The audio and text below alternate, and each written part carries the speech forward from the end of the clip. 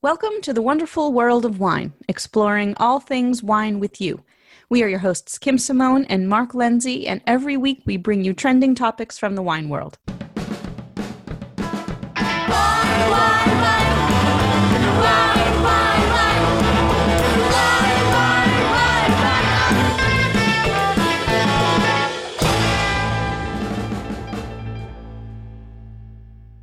Hello, everyone, and welcome again to the wonderful world of wine. I am your co-host, Kim. I'm here with my friend, Mark. How are you doing this week, Mark? Hi, Kim. How are you? And hello to our listeners again. Yes, hello, everyone. I'm doing well. You know, there's definitely some things going on in the wine world. We're mostly keeping our eyes on fires in California and Oregon and Washington. So that's sort of the big thing at the moment, but we're still keeping track of what's going on with the restaurant side of the industry, because that definitely impacts the wine world as well. So there's always something going on, isn't there? Yeah, lately it's more bad news we're reporting than good news, but we'll keep our listeners updated as we keep researching it, Kim. Yeah. So there is one thing that is, I guess you could kind of call it a current event. I'm sure many of our listeners watch the show Shark Tank.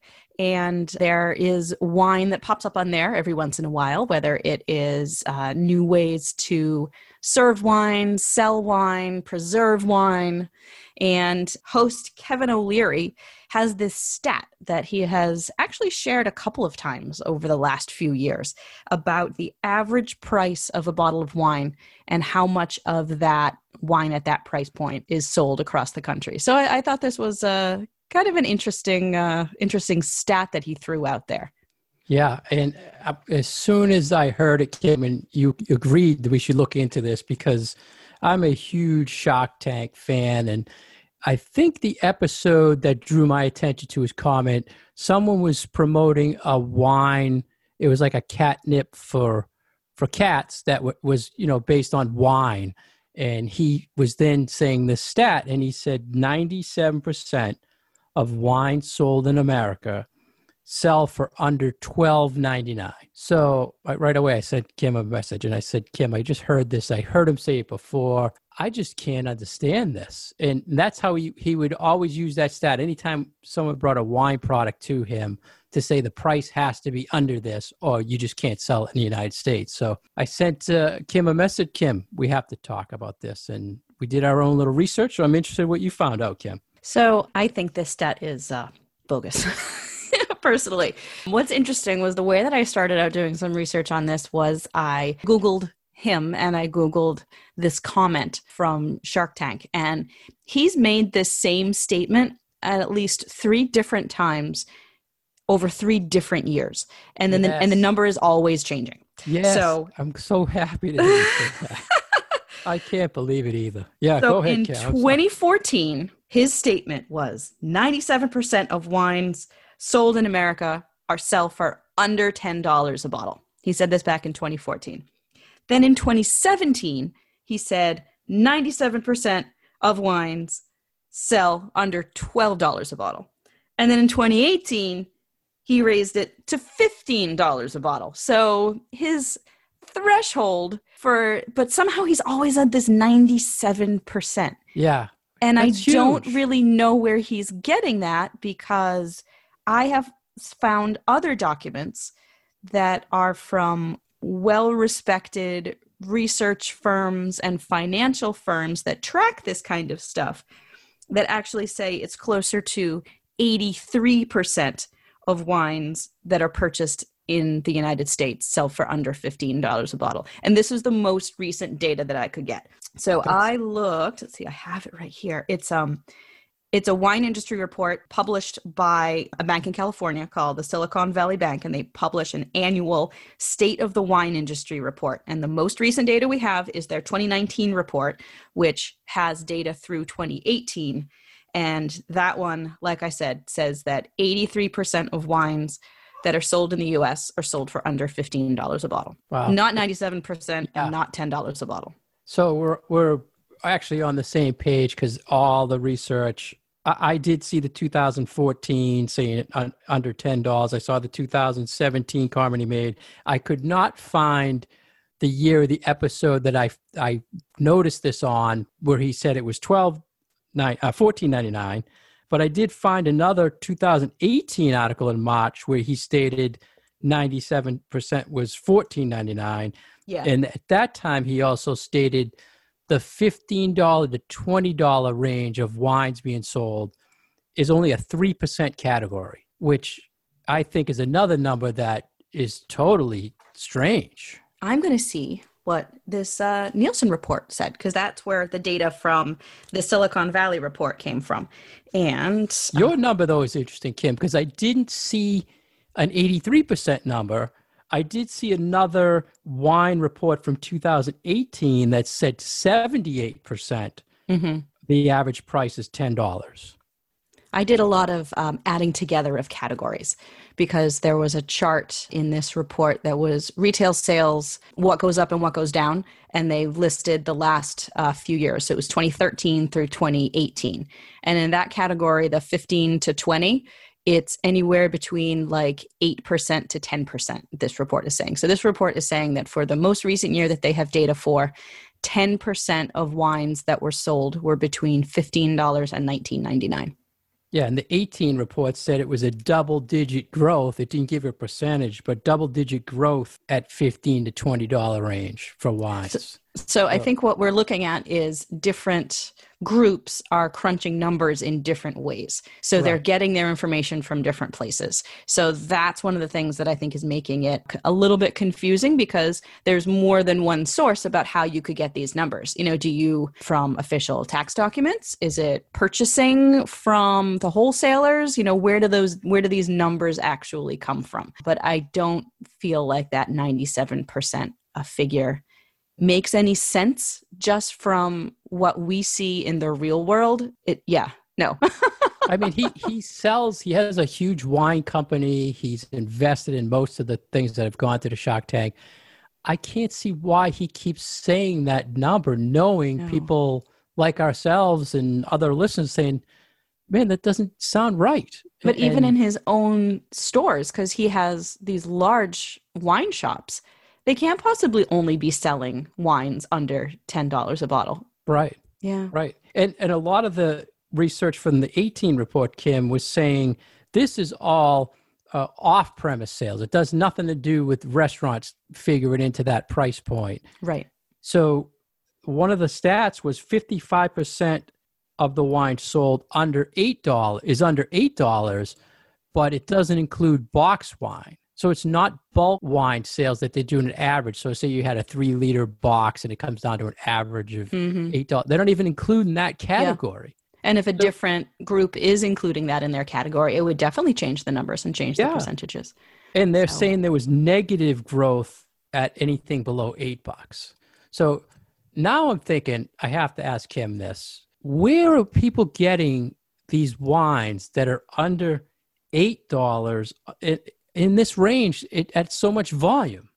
I mean, everybody knows like Trader Joe's. Who do you mean people? Consumers? Wine consumers. Like when you go in a store, what percentage of wines on the shelves do you see that's a 750 milliliter are under $8? Not very many. Unless you're going to some place that has proprietary labels. So like a Trader Joe's. Because there are plenty of things on their shelves that are like $4, $5, $6 a bottle. All right. So even Trader Joe's, looking at the wine wall in Trader Joe's, do you think over 50% of their wines are under $8 or under $10? Maybe. Yeah. I just think that I haven't paid that much attention. I can go look. For that huge amount of wines he's saying to be sold at that price point, the wines you're seeing on a shelf or in stores has to be way over 50%. Yeah. I just don't see it. We've been in the industry a long time. I just, as a consumer, never mind a wine buyer and a wine geek, I just don't see that price point in that much volume. If you're a proprietor of a store and you're selling pretty much only wines in that price point, your volume has to be so high to make up for such a slim margin that you have to like really be selling a lot of bottles of wine. If you're only making like $1 or 50 cents per bottle, you need to sell a lot of wine at that, $5 price point or $6 price point. Yeah, and we talked about costs like the $2 chuck. I think it's like $4 now. How much is actually, going into the product at that price point? Are you familiar with the guy? I believe we've talked articles on him before, but the wine conundrum guy. He Yes. calls himself the cheap wine guy. Yes. So he did a report in 2010 to 2011 that I found saying the average price of wine sold in the U.S. at that time, now this is 10, 11 years ago, was $6.22. The average price. The average price of a wine being sold in the United States at so that if everything time. being sold, you average it out, you get six bucks or so. Yeah, which to me is crazy, right? And 1 in every 4 bottles sold, he said at that time, is less than $3. Yeah, I don't even know what you could buy for under $3 a bottle. Yeah, I just don't understand it. 9 out of 10 bottles, he said, sold is less than 12. So that's that, and that would be that 90%. Yeah. So then I'm thinking, okay, maybe I'm way out of the loop and I'm buying expensive wines, over $15 all the time. When I Googled, what wines can I buy for under $8?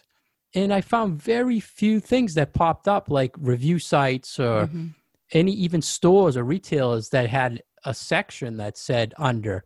I mean, years ago, there was a big thing like the TUFA section, right? Yeah. You were in retail, right? Yep. What Yeah, was we your had giant TUFA TUFA section? sections. At that time, years ago, it was 2 for 10, 2 for 12, 2 for 14. And then it started creeping up, and it was 2 for 15, and then 2 for 16. Yeah. Now 2 for 15, 2 for 25, that range is more common.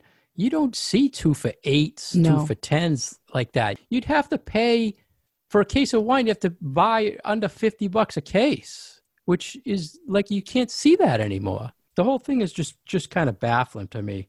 I also saw another report came in January of 2019.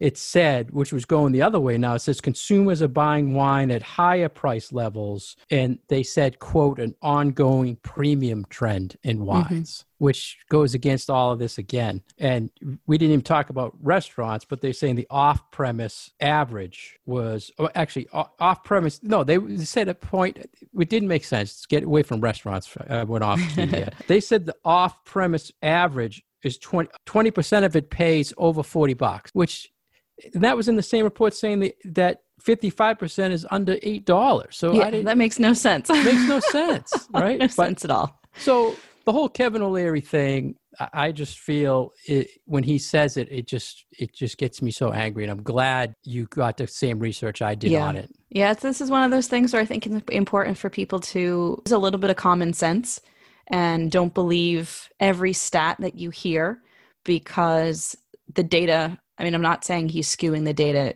intentionally, but he could be working from data that gets that information in a very, very different way from somebody else.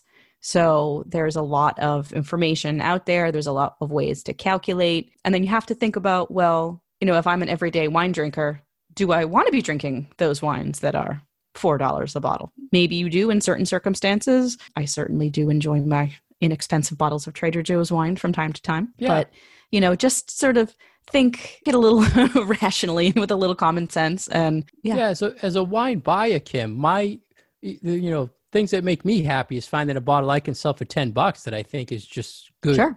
Good to drink. Yeah. I'm never thinking, $8, $6. I can't even think of a time someone brought me something in the door that would retail for that on my shelves. Mm-hmm. Yeah, it's hard. I mean, when you were selling 10 years ago, 15 years ago, it was so much easier to have someone sell you a case of wine that came in under $100 that you would sell, somewhere around 10. $10, yeah. But it's a lot harder these days. It's a lot harder. Wow. I mean, my sweet spot for wines that I use in my classes and in my tastings is 12 to 25. I mean, there is some really good value things at 10 out there, but for me, I feel like it's 12 is the place to start, and then go up from there. Yeah, I agree. So I'm glad we got that out there. And if our listeners have another point of view on that, we'd love to hear it. And what do you think about the 97% being sold? And if it is true, tell us where it is so Kim and I can stock up on some of this. And we love to do this kind of research. So any new information, even if it is different from the data that we found, we'd be happy to hear it.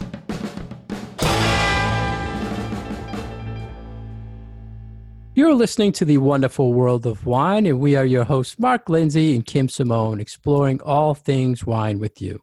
If you'd like to get more information about Kim, please go to her website at vinitaswineworks.com. If you'd like to get more information about myself, please go to franklinliquors.com. For more information on our show, you can find us on Facebook at The Wonderful World of Wine. We love any questions or comments. Welcome back to The Wonderful World of Wine. Next, we have an article that Kim's been excited to talk about for a while now. It was in Food and Wine magazine, and of course, it has to do with sparkling wine and more related to champagne. And a stat saying that because of the pandemic, champagne sales, Kim, are really down. This is another sad story. We seem to be bringing up bad news more and more these days when it comes to wine. Yeah, this is a tragic article from Food and Wine, that because of the pandemic and because of people not being able to dine out in restaurants as much as before, and B, I don't think people really find much to be celebrating these days, and most people will purchase champagne as a celebratory beverage and not just to, have with your chicken cutlets on a Thursday night. Because consumption of champagne is down, there's less impetus to actually make it this year. So there are a lot of grapes that are just going to kind of not even be turned into champagne, and that a lot of the grapes from the vineyards are just going to be let rot because it doesn't make any sense to make champagne out of them. And I'm like, oh, this is so sad. Yeah, I knew you'd be sad about it, Kim. I'm sorry. I gotta go buy more champagne. Make you happy again, because this was one of those articles when I saw it. I've seen so many articles going the other way on champagne production that I don't know why this article. I mean, obviously the sales, people are watching their money. There's, like you said, the restaurant sales are way down. There's no one having weddings and huge amounts of champagnes not flowing at social events. But there was also other reports saying that champagne was up like 70%, and that they want to actually do things with the production levels because it's such a great harvest. They're going to cut down what they're going to allow to be bottled, but not because of the pandemic, because they don't want to overproduce. So I saw it both ways. Thank you for that ray of light. Yeah. Did you see any ray of sunshine? But I mean, there was a lot of bad news in this Food and Wine article. Yeah. That was just one thing I had to say to you. My other thing I want to bring up early in the conversation about the champagne is, if the trend where the restaurants were hurting and retail was hurting because no one was spending the money, why did they play games with champagne? Why don't they? Like, I'll give you for instance, being in retail at the end of last year, the distributor had hit their number, say, for what they wanted to sell this year. So at the end of the year, they didn't bring in any champagne, which was probably good for them because this year they couldn't sell it. But I couldn't get champagne at the end of last year because the distributor hit their number and didn't want to bring any more in. So things like that, to me, annoy me with champagne. And the other thing is, they never, at this point, why not lower it a little bit?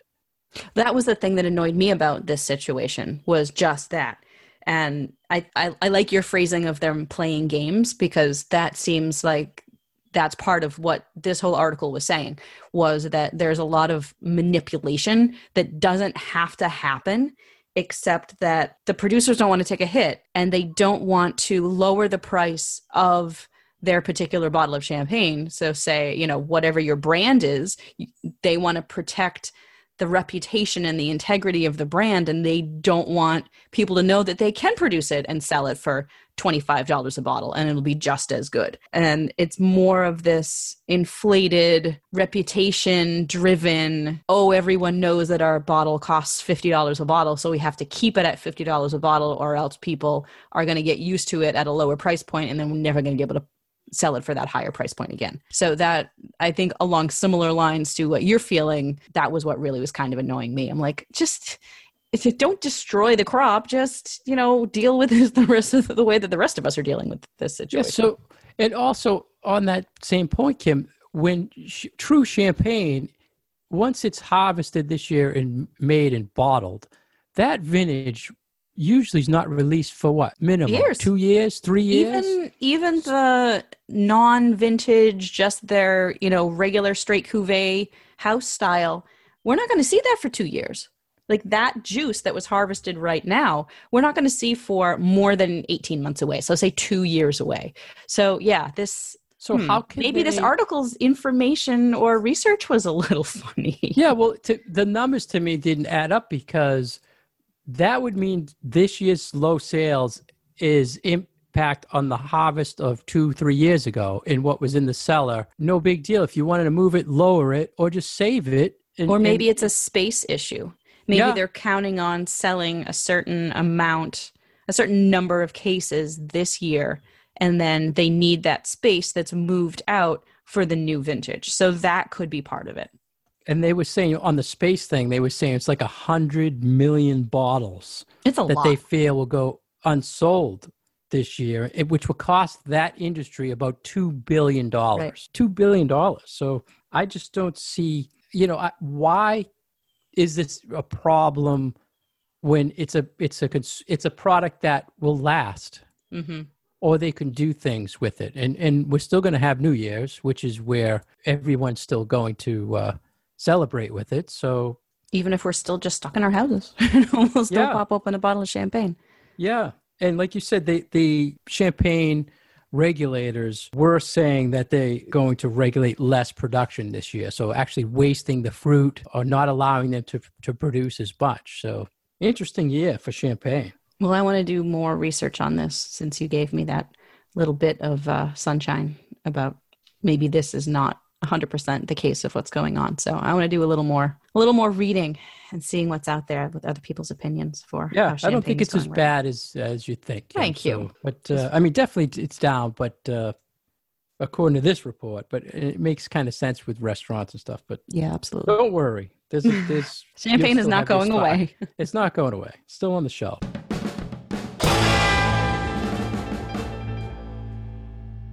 You're listening to The Wonderful World of Wine, exploring all things wine with you.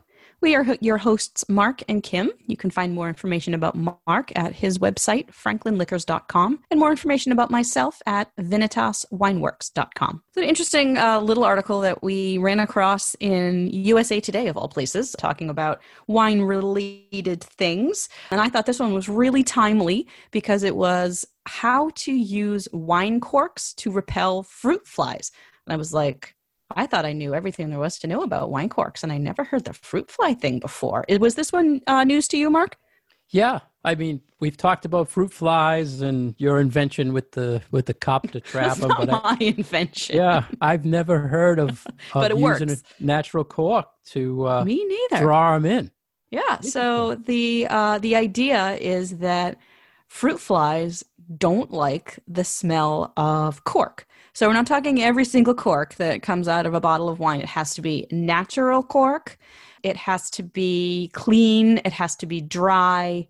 It can't have any residual little bits of wine or wine crystals on there. And the idea is that the corks, because they're porous and they absorb moisture, they'll absorb moisture and some aroma and some other compounds that ripening fruit give off. And the fruit flies just don't like the smell of corks, and so they will stay away from your bowl of fruit if you throw a few clean, natural corks in there. So you're putting corks in some sort of jar with some sort of fruit, and is that what they're saying, Kim? And then the fruit, it gets absorbed into the cork? So what, I tried this. So what I usually do is I have a bowl or two on my kitchen table that has bananas and apples and, all that stuff that my kids like to eat. And at this time of year, we definitely do get the fruit flies that come in. And once those bananas start to get a little brown and soft, they're everywhere. So I tried this in a bowl with a couple of bananas and a couple of apples. And I threw, I think, 5 corks in there. And I did a couple of different kinds. So I did some that were champagne corks and then other ones that were just, the regular shaped cork, but all natural cork. I cleaned them. I threw them in there. And one of my bowls, it didn't work at all. I think those had tomatoes in there, and the fruit flies still really wanted to go to the tomatoes. But in the fruit bowl, it actually worked. They stayed out. It was pretty amazing. So, so they're not like clinging to the cork and dying. It just repels. No, they just don't go around the bowl. Yeah. Nice. It's not a killer of the fruit flies. It's more like repellent. So what were they saying the cork releases that they don't like? It didn't really specify. It didn't say. I think it's an odor that the fruit flies can smell, but that we can't, obviously, and they just don't like it. So that did work. And the article was saying that now there are some producers that are making bowls specifically for fruit that are made from cork. So the bowl itself has like a cork lining on the inside, and you put your apples in there and the fruit flies will stay away. So that might be an interesting Christmas present for the wine lover on your list. Yeah, that's a great idea. And I have a million corks too, so I'll have to try it out. Now, the ones you used, they had no like red staining or anything on them? They were still stained, but I had washed them off. So there wasn't any like lingering odor of wine or anything. I think it was just the color. Yeah, because they were saying be careful, make sure, like you said, it's dry and it's clean, because if you just had stuff hanging on that cork, it's still going to attract them more than... Right, because we know fruit flies really do love wine, so... And I'm glad that you always go the next step, Kim, and actually do the experiment with these things. You know? I figure if we're going to talk about it, we might as well try it, right? Oh, thank you. And I'm sure the listeners are thanking you, and they're probably going to do it because you did it now. So this is a new thing in my kitchen. The fruit bowl has corks in it.